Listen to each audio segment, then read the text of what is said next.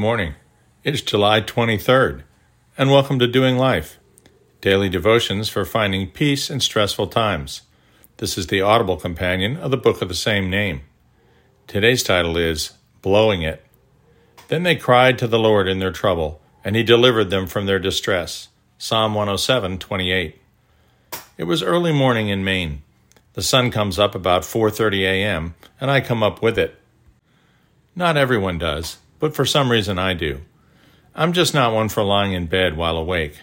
To be honest, I'm usually awake a bit before the sun, and here in Maine, that's due to the song of the wrens, then robins, then the blackbirds, all of whom start to sing before the sun reaches the horizon.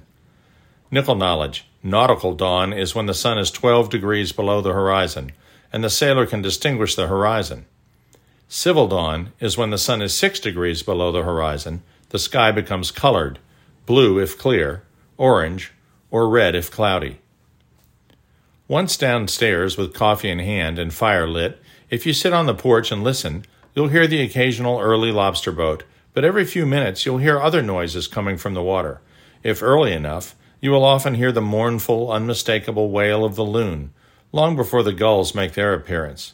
If you pay attention, you may also hear a short bark or grunt from the water, interspersed with the cry of the loon. Then if you're particularly lucky that morning, you'll occasionally hear a chuff or a snort, along with the subtle sound of water moving rapidly. The loon, the harbor seal, and the Atlantic dolphin are all common inhabitants of mid-coast Maine, and they all have something in common. They spend a whole lot of time underwater. All subsist on fish, and all hold their breaths for ridiculously long periods, usually longer than 1 minute and often 3 to 5 minutes. While the exhalation of air by the loon immediately upon breaking the surface is essentially inaudible, the snort of both the seal and the dolphin are often startling in their suddenness and volume. The dolphin, like both the baleen and the toothed whales, breathes through its blowhole. The blow that one can hear and see is air forcibly exhaled immediately upon surfacing after a dive.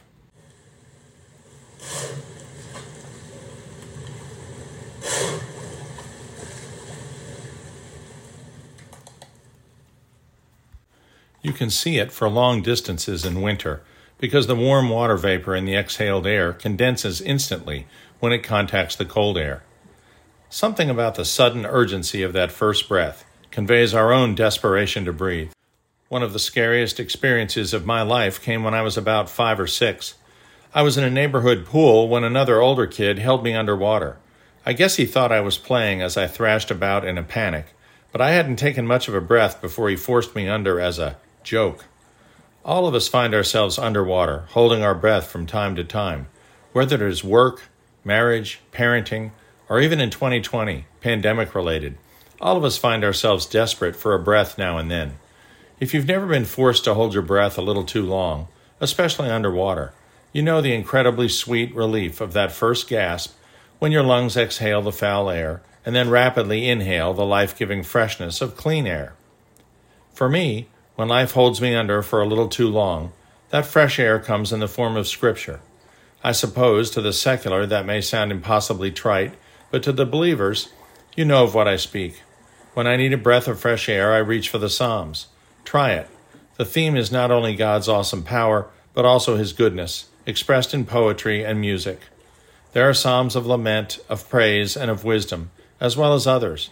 But there are specific ones that encourage, like 3, 4, 8, 9, 16, 19, 20, 23, 27, 29, 30, 34, 37, 46, 51, 55, 84, 91, 100, 107, 121, 127, 147.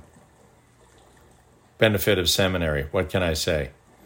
Pick any one of these and meditate on it when you feel like you desperately need to blow, as the cetologists say.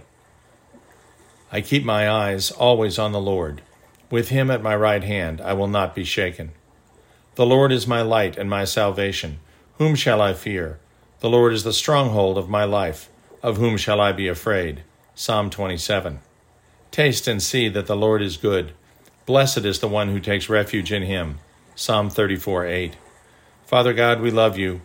Thank You that You are that breath of fresh air that we desperately need when life has held us under too long. Amen.